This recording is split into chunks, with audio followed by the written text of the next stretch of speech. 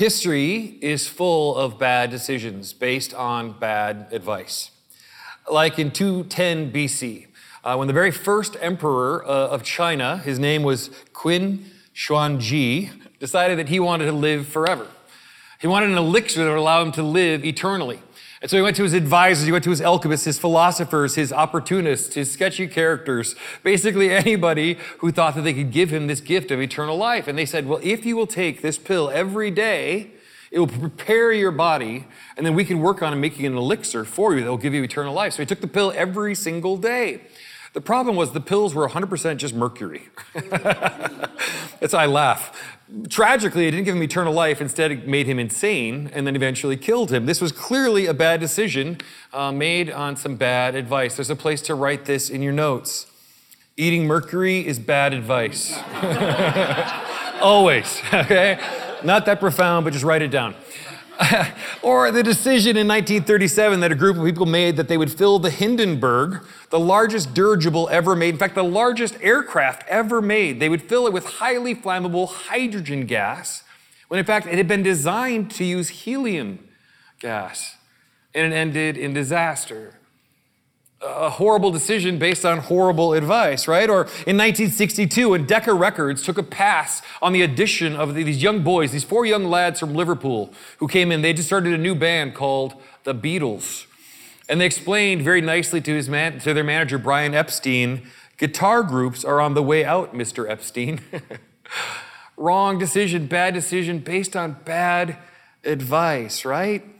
Or like Napoleon's decision in 1812 to invade Russia, which ended in a disaster, and then Hitler's decision later to invade Russia, which failed for many of the exact same reasons that Napoleon had failed 100 years earlier.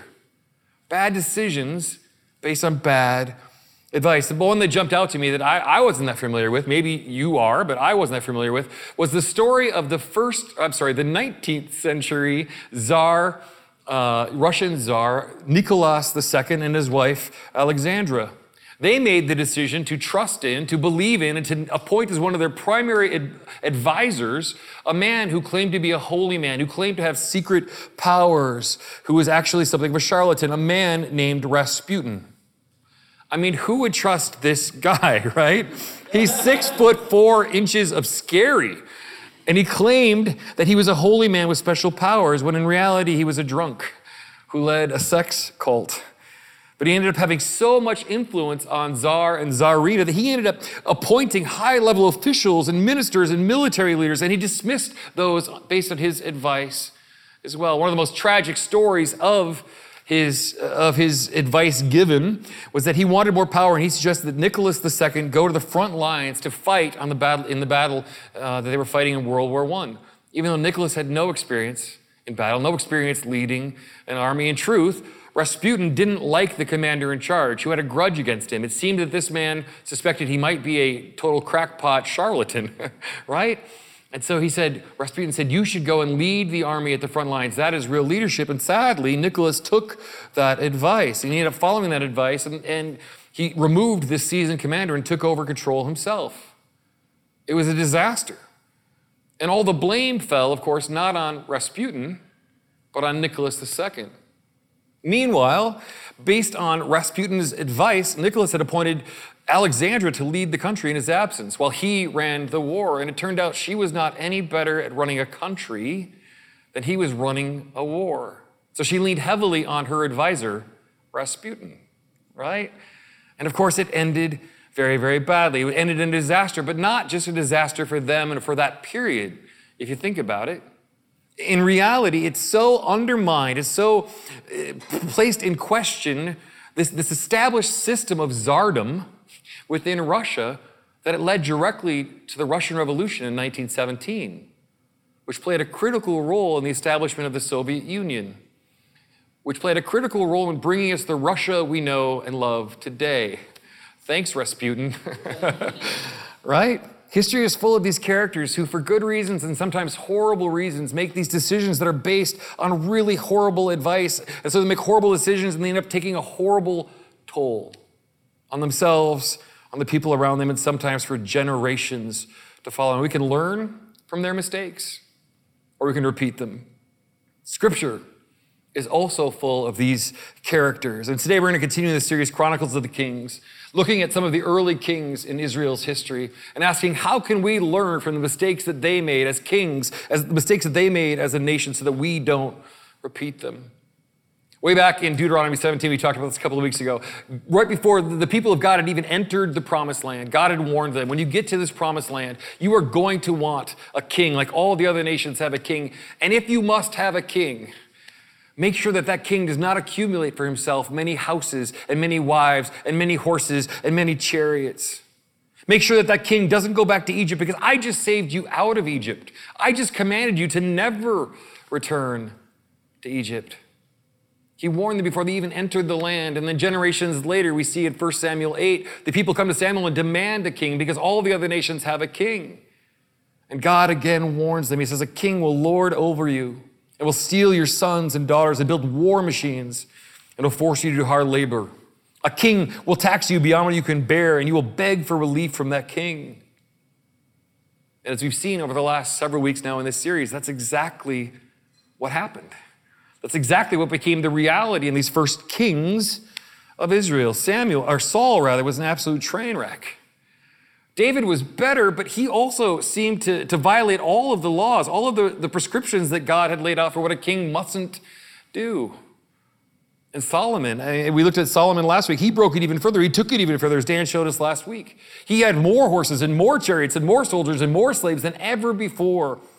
He built an amazing temple to be the house of the Lord, but then built an even more amazing house for himself, right? He returned to Egypt and he made these strategic alliances with them and with all of the neighboring countries to ensure Israel's safety rather than relying on God. He married foreign women, including Pharaoh's daughter, to make those sorts of political alliances. The Lord had clearly instructed the people of Israel not to intermarry with other people, with women of other tribes and other nations, because they would turn their heart away from God. And as we learned last week, Solomon had 700 wives of royal birth, in other words, of alliances, and 300 concubines. It says, in fact, they did turn his heart away from God. And Dan told us last week that Solomon ended up building temples and shrines to these foreign gods for his wives. And unlike his father David, Solomon actually worshiped these other gods. He worshiped at those very shrines. And so God basically said, Solomon, I've given you so much. I've made you this promise that I made to your father. I've given you this kingdom, but you haven't obeyed me. So I'm going to tear it away from you. And that's where we ended last week. It's where we pick up the story this week. I want to invite you to turn with me in your Bibles, if you will, to 1 Samuel chapter 11. And in 1 Samuel, where we pick up the story, Solomon is still king. He's still making horrible choices. And so God, as he promised he would, raises up adversaries in the nations around them. The kings and leaders of these other nations whom Israel had previously defeated have now rebuilt, and they've returned, and they're hungry for revenge. And God raises up rebel leaders not only from the nations around them, but even from within Israel itself. Chapter 11, starting in verse 26. Another rebel leader was Jeroboam, son of Nebat, one of Solomon's own officials. He came from the town of Zereda in Ephraim, and his mother was Zeruiah, a widow. This is the story behind his rebellion. Solomon was rebuilding the supporting terraces and repairing the walls of the city of his father David. Jeroboam was a very capable young man, and when Solomon saw how industrious he was, he put him in charge of the labor force from the tribes of Ephraim and Manasseh, the descendants of Joseph. It says the labor force he was in charge of, but as we read this story, we will find out that is more like forced labor, slaves. The descendants of Joseph, who had been slaves in Egypt, are now slaves in Israel, just like God had said they would be under a king in 1 Samuel. This king, Solomon, looks a lot more like Pharaoh than he looks like David. Continuing in verse 29. And one day, as Jeroboam was leaving Jerusalem, the prophet Ahijah from Shiloh met him along the way. Ahijah was wearing a new cloak. The two of them were alone in a field, and Ahijah took this new hold of the new cloak he was wearing and tore it into 12 pieces. Then he said to Jeroboam, "Take 10 of these pieces, for this is what the Lord, our God of Israel, says. I'm about to tear the kingdom from the hand of Solomon, and I will give 10 tribes to you. But I will leave him 1 tribe for the sake of my servant David, for the sake of Jerusalem, which I have chosen out of all of the tribes of Israel. For Solomon has abandoned me and worshiped Ashtoreth, the goddess of the Sidonians, and Shamash, the god of Moab, and Molech, the god of the Ammonites. He's not followed my ways and done what is pleasing in my sight. He's not obeyed my decrees and regulations as David, his father, did. It's helpful, I think, to point out that there's nothing particularly significant about this cloak that is split, other than to point out that it said it's a new cloak. And in this time, this era, people wouldn't have had multiple cloaks, and maybe 1 or 2. This is a brand new cloak. And so him using this is like a very expensive, illustration, a very, very expensive sort of object lesson to demonstrate just how sincere his words are. Skipping down to verse 37. And I will place you on the throne of Israel, and you will rule over all your heart desires. If you will listen to what I tell you and follow my ways and do whatever I consider to be right, if you obey my decrees and commands, as my servant David did, then I will always be with you. I will establish an enduring dynasty for you as I did for David, and I'll give Israel to you. Because of Solomon's sin, I will punish the descendants of David, though not forever. It's like he's making a new covenant, an additional covenant with Jeroboam. God is saying, Solomon forfeited all the good plans that I had for him and for Israel. That is my heart, God says. I want to bless you. I want success for you. That is what I promised. And Solomon threw it away. I will give that to you if you will turn your heart to me and to me alone. It reminds me a little bit of the parable that Jesus tells in Matthew of a king who had prepared this amazing wedding feast for his son. And he invited all these important people, all these guests that he wanted to be there, and none of them show up. And so the king goes to his servants and says, go scour the streets. Go find the lame, the blind, the poor, the homeless, the people that no one respects, and bring them, because my heart is to bless. My heart is to give this gift. And if they don't want it, I will find those who do. I think in Jeroboam's story, in this story where he's being given a second chance, we see that God gives us opportunities to realign our hearts. That's a real fill-in. Even when we have messed things up, even when Israel had lost its course in only 3 generations, God gives us opportunities to realign our hearts and our lives, to make right what has gotten off track personally, and even in this case, corporately. Will we recognize those opportunities, though? In our lives, or when we experience insecurity, or instability, or adversaries, all those circumstances that Dan shared with us last week in Solomon's beautiful prayer. In those situations, will we rely on our own human capacities to secure our own safety, our own legacy, our own good? You see, I think insecurity gives us opportunities to realign our priorities too. To God's glory or to our good, as Dan said. Insecurities give us an opportunity to check what our priorities really are. God promised Jeroboam through the prophet Ahijah that he would give Jeroboam the throne, that he would give him the covenant of David. He would give him the nation of Israel. Jeroboam knew the histories. Jeroboam knew the stories. Jeroboam knew that God was good to his word. Next verse. Solomon tried to kill Jeroboam, but he fled to King Shishak of Egypt and stayed there until Solomon died.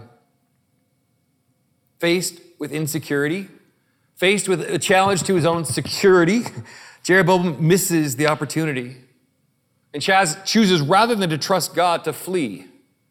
And where does he flee to? Egypt. To the very place God forbid kings to go, to seek shelter and safety among his peoples and slavers with King Shishak of Egypt. It's amazing when you read these accounts how often Egypt comes up in these stories. How often God's people turn back to the very source of so much of their pain. The darkest part of their story. And yet don't we tend to do that too? When we're faced with insecurities, when we're faced with unknowns, when we're faced with adversaries, do we tend to turn toward the tried and true methods of finding security, comfort, peace, release, even when we know those things are destructive for us? And so the story of Solomon ends somewhat glumly like this.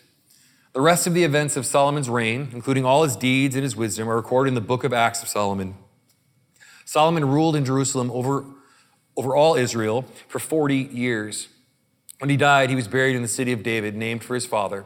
Then his son Rehoboam became the next king. The dynasty of Solomon, David to Solomon, was now passed on to his son Rehoboam, at least for a season. Let's read, starting in chapter 12. Rehoboam went to Shechem, where all Israel had gathered to make him king. When Jeroboam, son of Nebat, heard this, he returned from Egypt, for he had fled to Egypt to escape from King Solomon.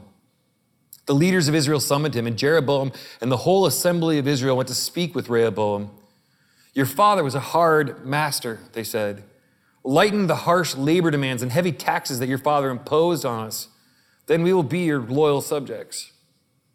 Rehoboam replied, give me 3 days to think this over, then come back for my answer.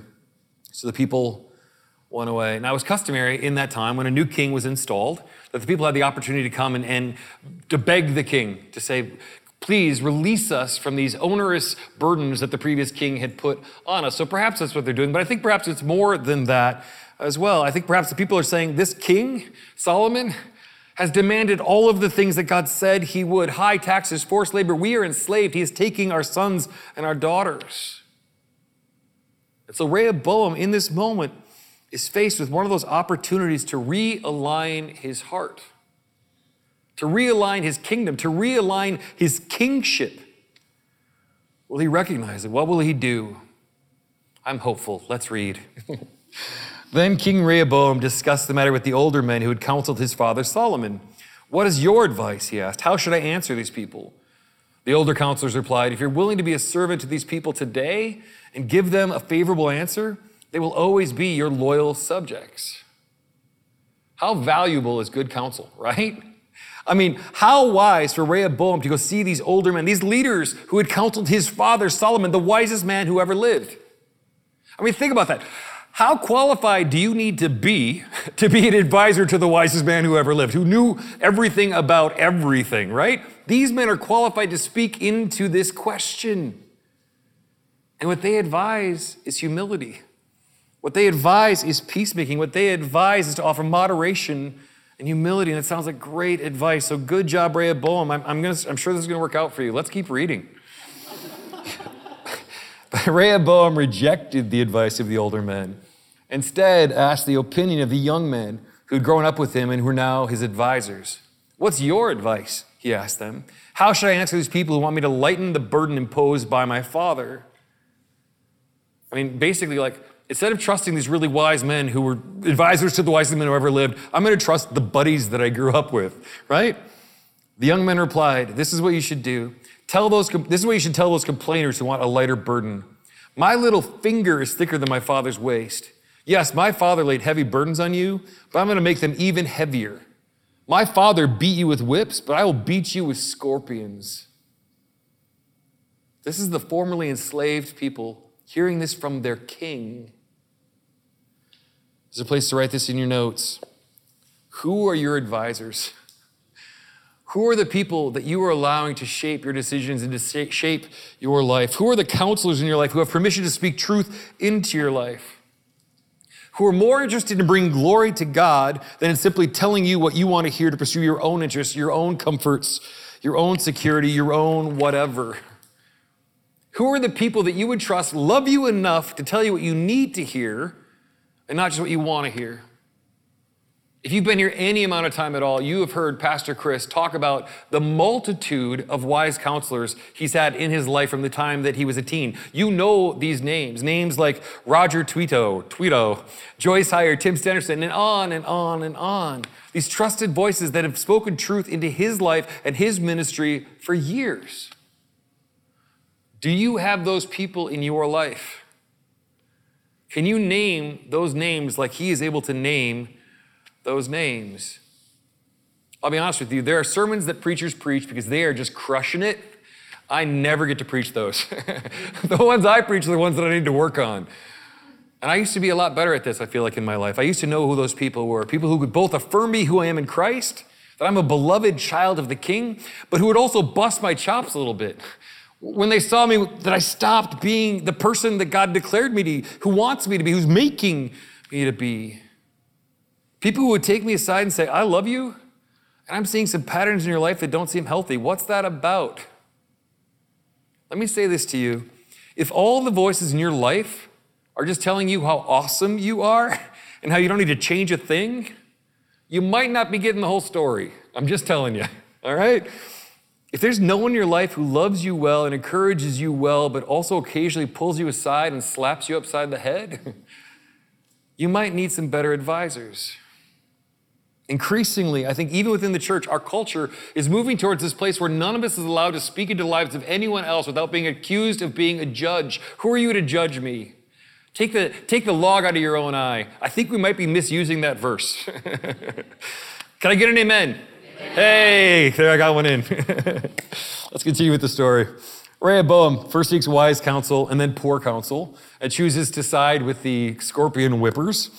And he goes before the people and he says exactly what his friends had told them to tell him. You think my father was bad? Just wait. Verse 16.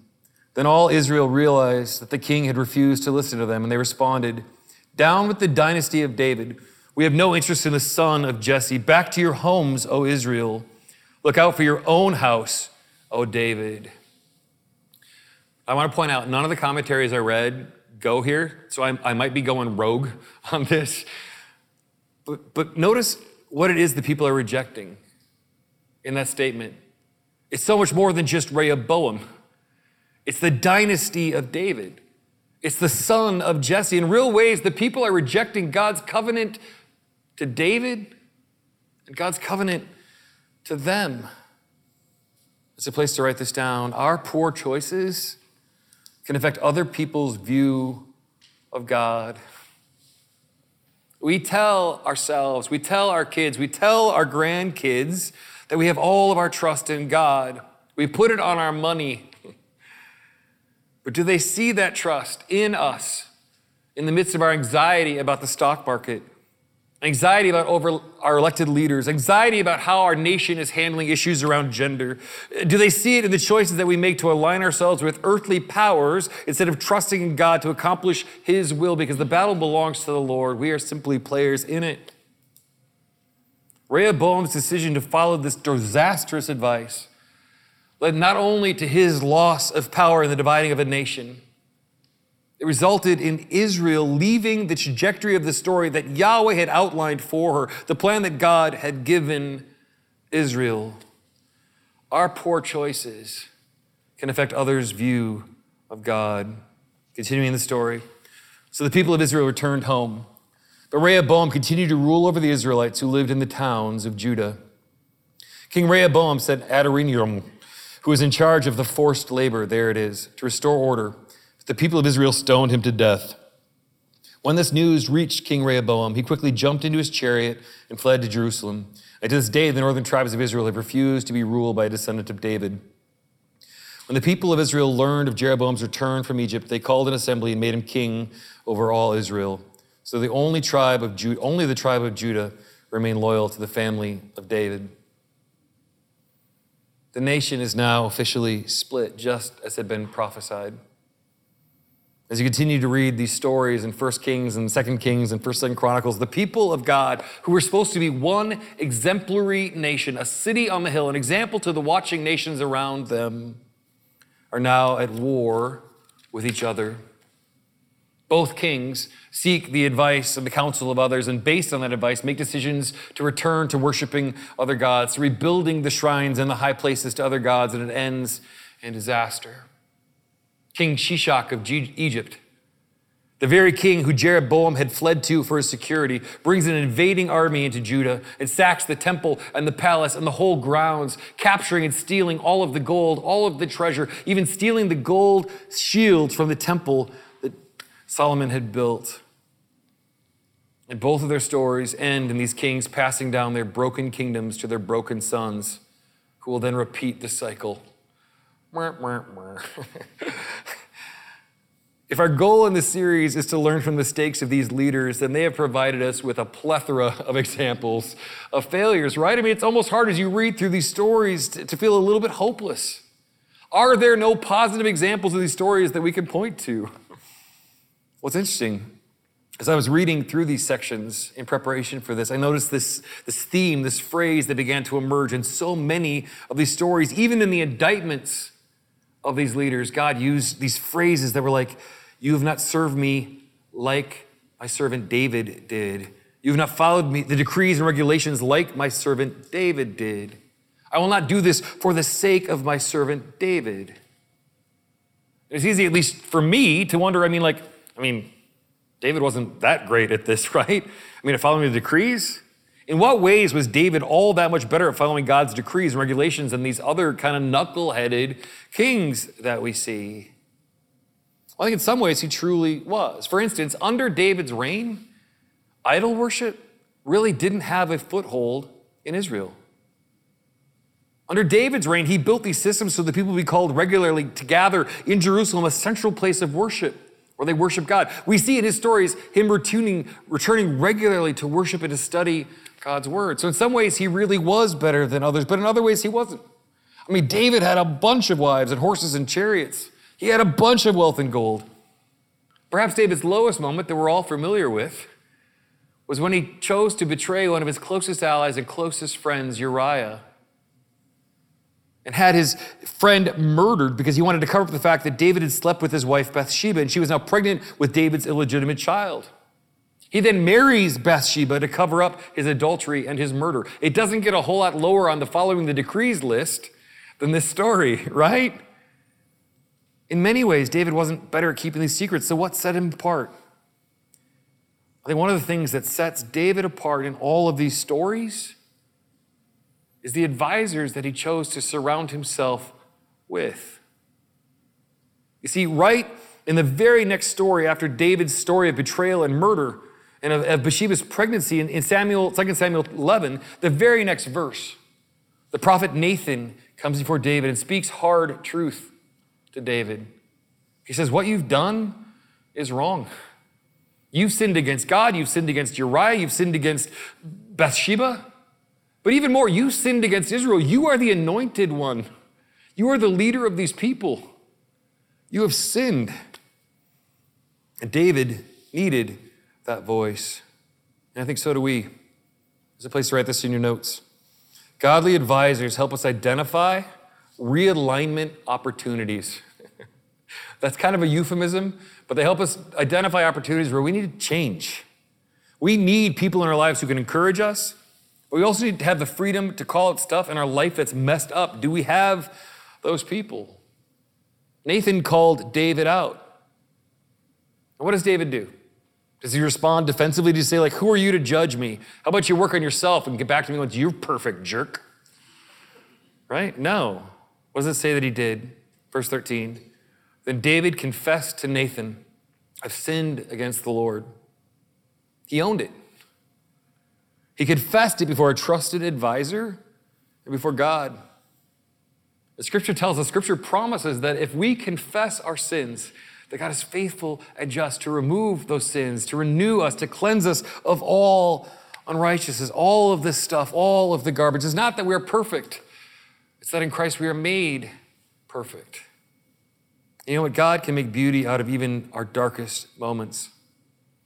We all probably know that Jesus was born in the city of David, right? And that Jesus came from the line of David.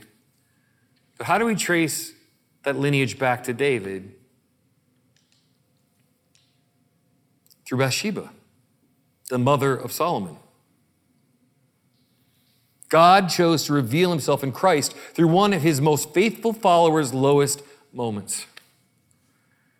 And I think there's something we need to see about who God is and how he sees us and how he wants us to even see our failures as opportunities to be reconciled to him, to realign ourselves. God loves to make beautiful things out of our failures if we confess.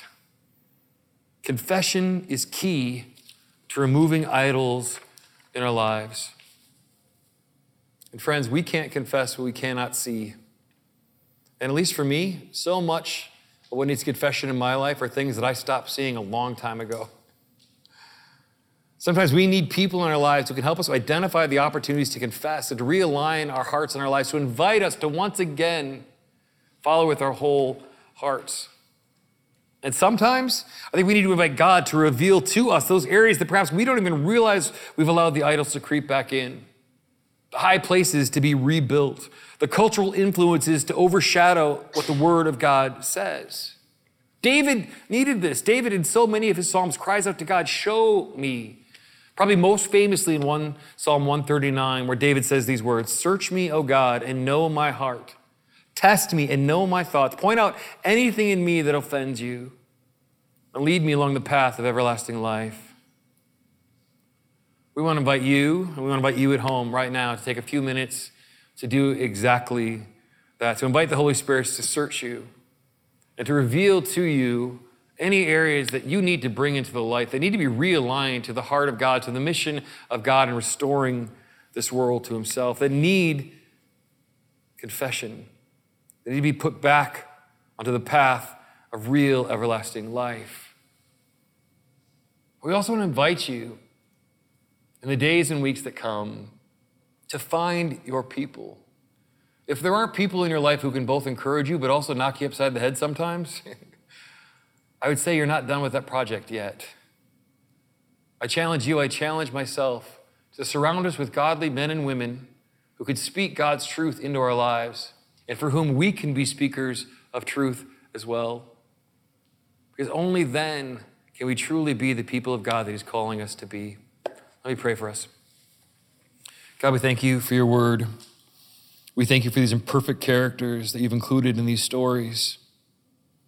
And God, we acknowledge that we are imperfect, and worse, often we are blind to our imperfections. We are blind to the advice that we simply receive from culture and from friends. We're blind to the advice that we often give, sometimes even under the guise of trying to be godly or to be peacemakers.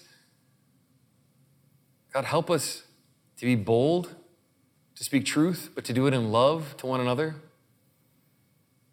God, this is complicated stuff, and it's so countercultural. We need your help. We need your Spirit to bind these sorts of conversations together. Give us wisdom as we choose the advisors who shape our lives. And help us to be the kind of advisors to others that they need in order to know you more. We praise you because you're good, and the plans you have for us are good. Help us to realign our hearts and our minds, to reorient our lives to you. We ask in the name of Jesus. Amen.